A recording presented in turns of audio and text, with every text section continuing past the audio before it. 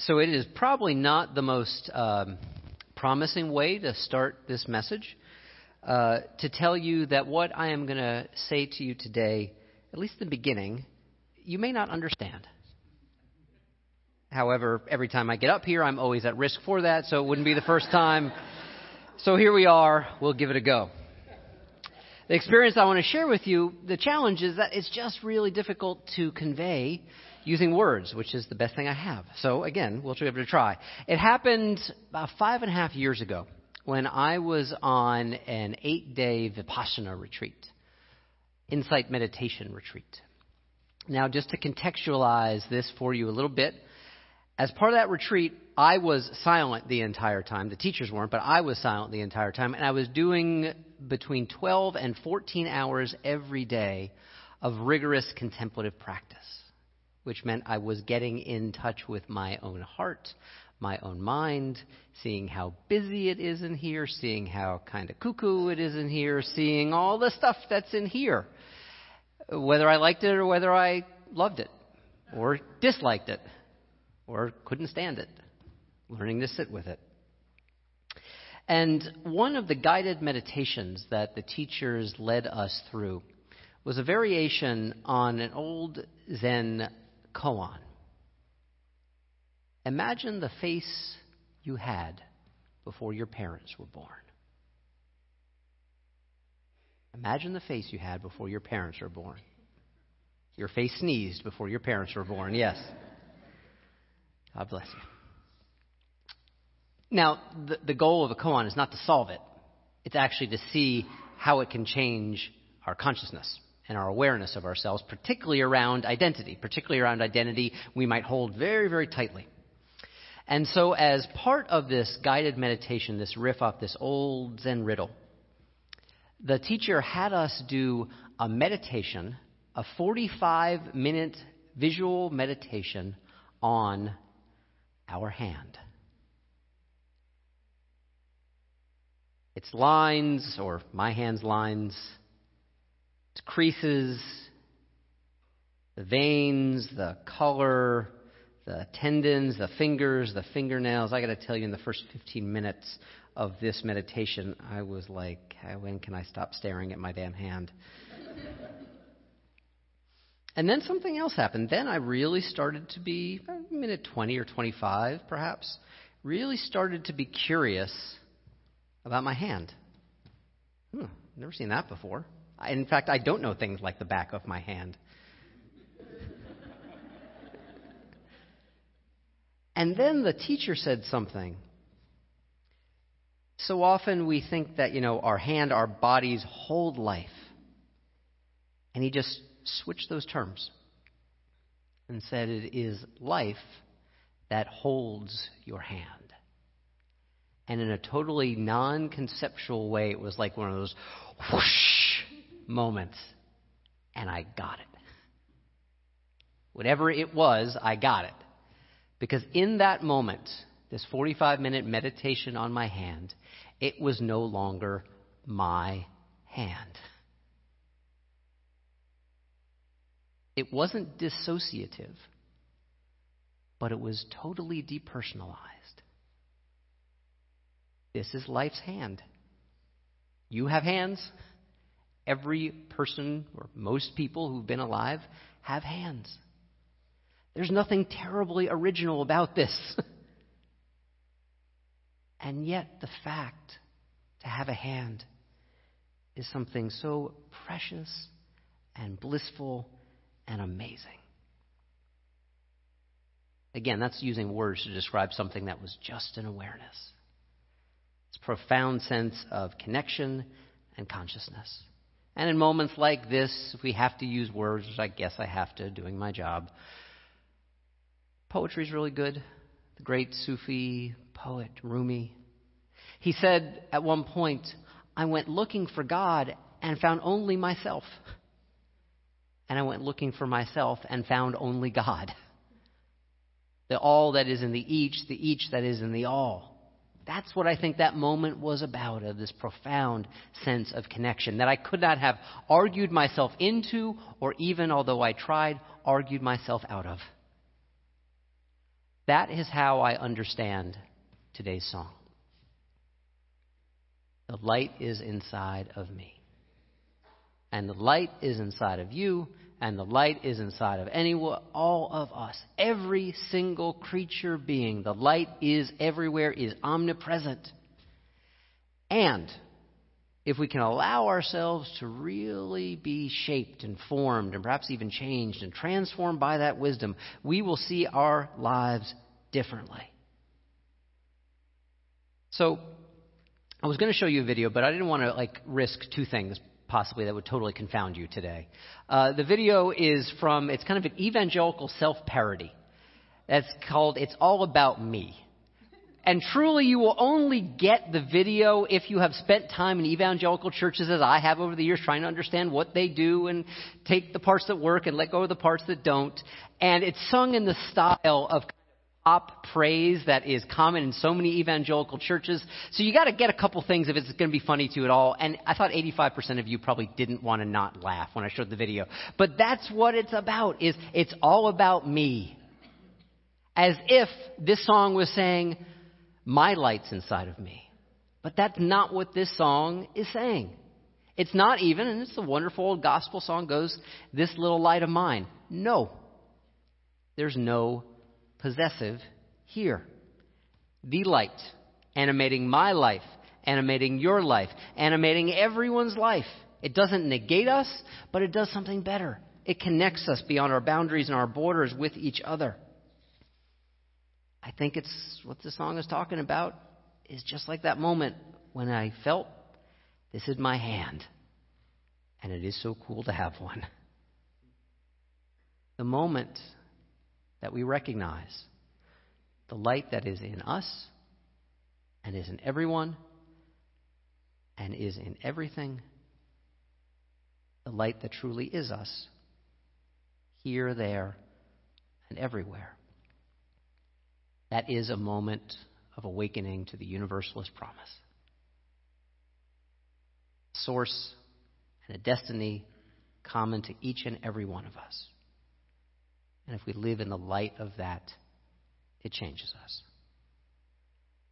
It's not just a universalist promise, though. That's the easy part. Or maybe it's easy for some of us. The universalist practice, that's the tough part. How do we really live so that we honor that light which is in ourselves and inside of everyone? Because if it's in me, it's in you. How do we live in that way so that the light that is already us, already within us, is moving back towards reunification from the light that already is, that makes us possible in the first place? This is the universalist promise. This is universalist practice. Are we moving in the direction of what already exists? The everywhere light that already is. I love this song at this time of year. It's written by Peter Mayer, a Unitarian Universalist songwriter. We sing it. I think once we tried it in November, but the synonyms, the syllables didn't work right. And we tried it in early January, and then we retire it because it doesn't make sense in July. Right? It doesn't make sense around the summer solstice. It makes sense around this time of the year, especially if you're like me in any way in which the dimming of the light actually has some effects on kind of how you see the world, and maybe feeling a little bit more bleak at this time of the year. So that reminder, the light is inside of me, the light's inside of us, even as the light is dimming. So every year I think this song is really powerful and a really great reminder. Remember the promise, even as the light dims. And this year I think it's particularly potent, particularly powerful. Yeah. As we live in the light of this election and this world that we're in, and many of us are asking ourselves, how do we live these values of this tradition, this promise of universalism in this environment? How do we live these values, these beliefs with people who we care about, who we differ from and disagree with? Instead of just assuming light and not paying attention to it, how do we really practice it with each other, within community, and take that light out from community and share it with the wider world. That's the practice part. And if there's one thing I've found out about human beings in the years that I have been one, and if there's one thing I have found out about being a mindfulness teacher in the years that I have been doing that, is that practice sounds really great. And people love the fruits of practice. But to actually sit and do it, or to walk around and to be in the world and do it with each other, that's always the challenging part. To show up as the people that we truly want to be. This is something I've heard from a lot of you over this past 3 weeks or so. This is something I'm trying to take to heart for myself as I continue to try to, what do they call it now? Piercing the bubble. Piercing the bubble of our news sources, piercing the bubble of our privileges, piercing the bubbles of what it is to just be a limited human being with a limited perspective. And I got to tell you, that's a real heart practice for me, and I know it is for many of us. And I've got some sources that help me with this. One of which is this. You know Humans of New York? Yeah.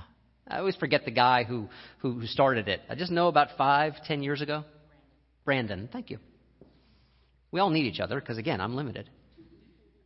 Brandon, who started it just by going around and taking pictures of people in New York City where he lived and finding out their stories. And then sharing those stories with all kinds of other folks. And it started very small, and now it's, every post is seen like by millions of people. And recognizing that it's not just about the humans of New York, it's about the humans of everywhere. He did things like, as some of you remember, talking with Syrian refugees, learning their stories, expanding our awareness of folks who may not see their lives.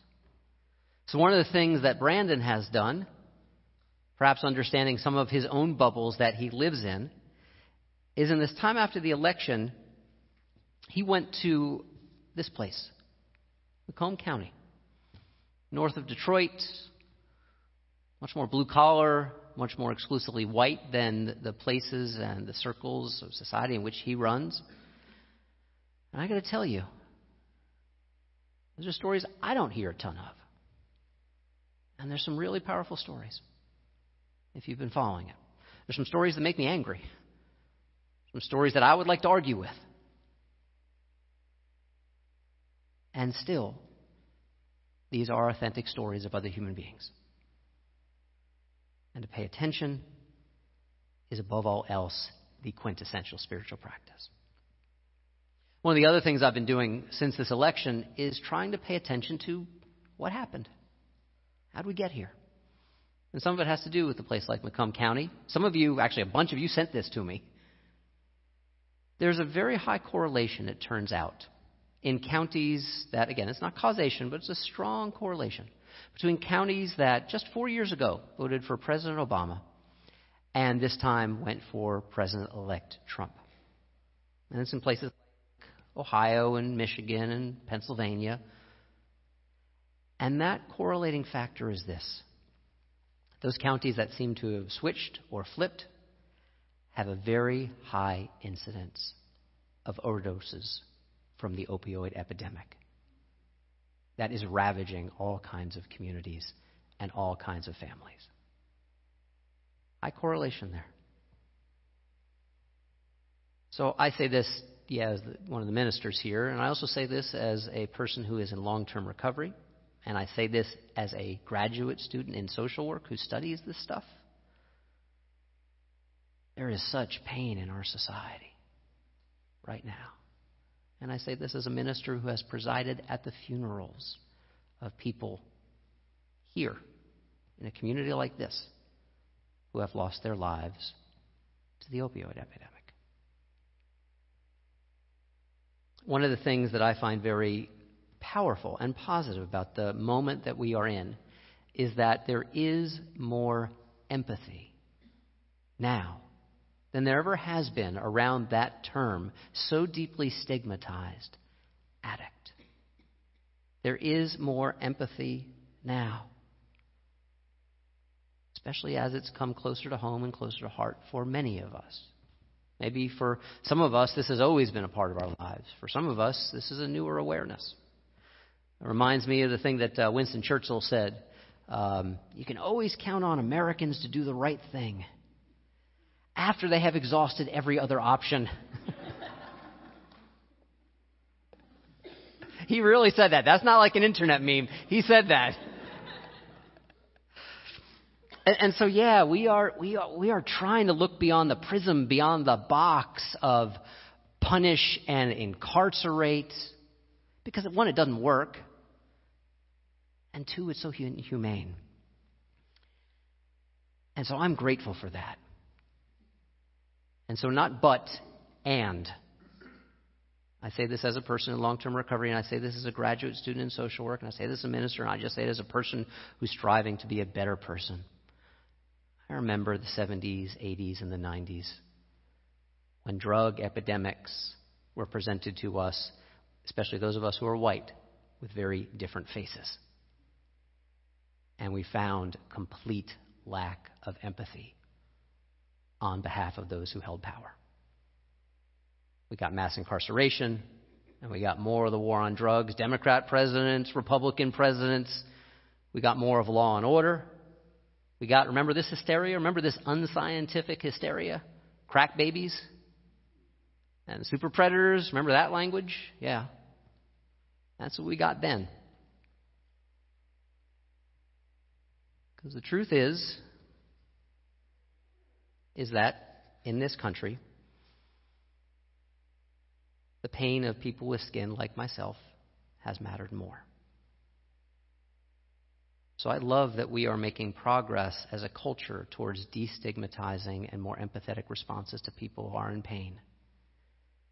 And yet, we see the fruits of zero-sum thinking about the light, of thinking that it's only the light in my community, not the light in others' community, that matters.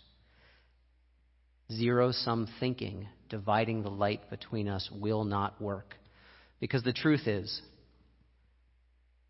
if we had had better responses then to the pain of other people who might be different, not as wealthy, not the same skin color, not living near where we lived, whoever we is, however you understand the we,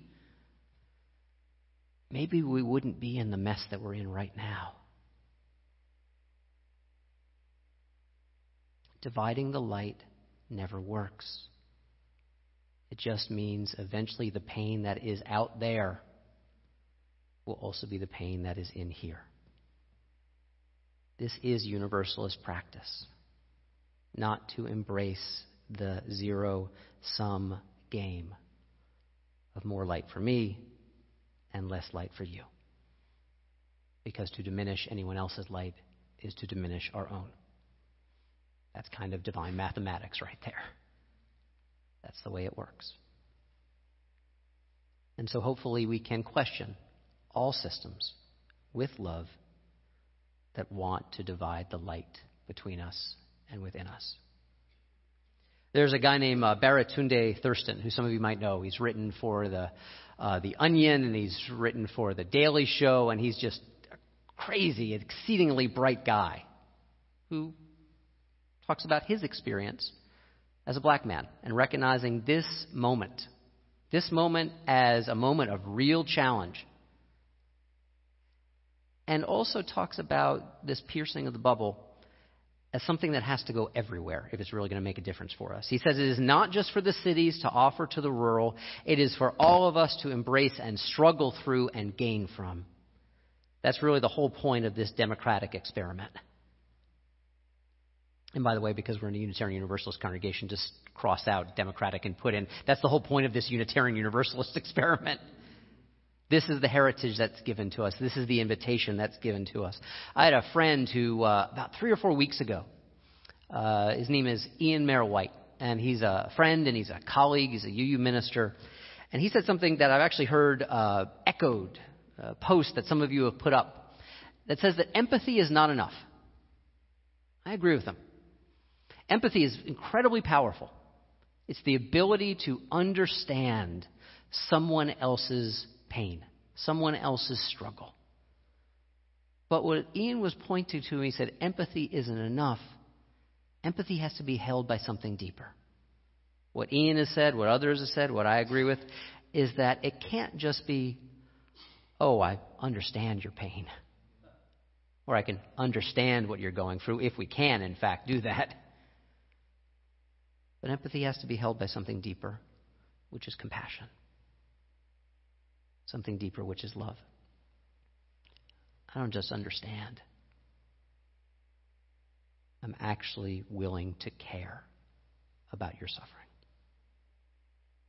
Empathy must be held by compassion if it really is going to rise to the challenge of this moment. It will help us with love critique those systems of thought, being, that want us to divide the light from each other. One of my favorite teachers when I was in seminary was a guy named Reinhold Niebuhr. Some of you know Reinhold Niebuhr. It's associated. Again, it's a loose association.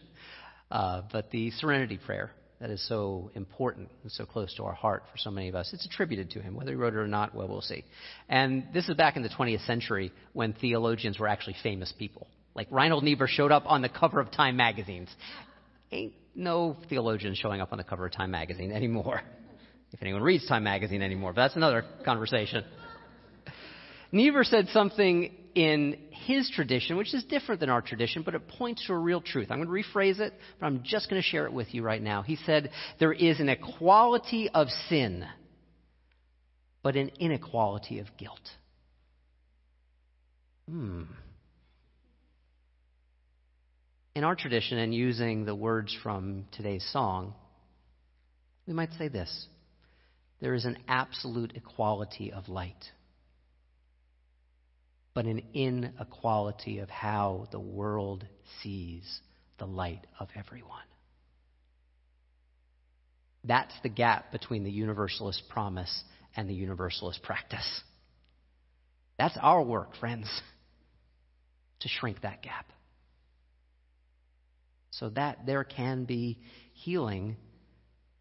And I'm talking about transformative healing. I'm not talking about, apologies, Frank, let's all just get along.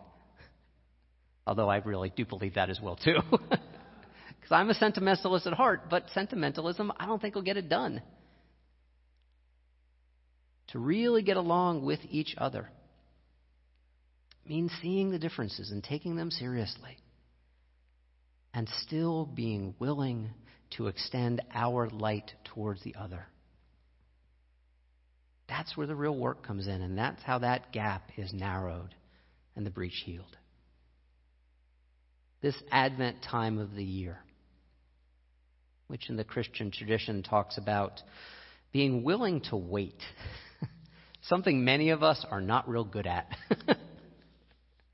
but not wait in a passive way.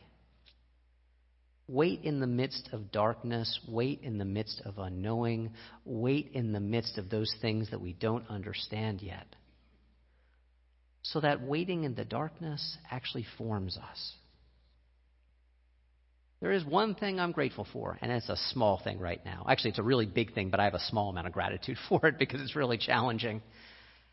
At least right now, I feel like a lot of things that we've kind of been talking around and talking about and kind of referring to in indirect ways in this country for a very long time, at least as long as I've been alive, a lot of these things are kind of on the table right now here before us.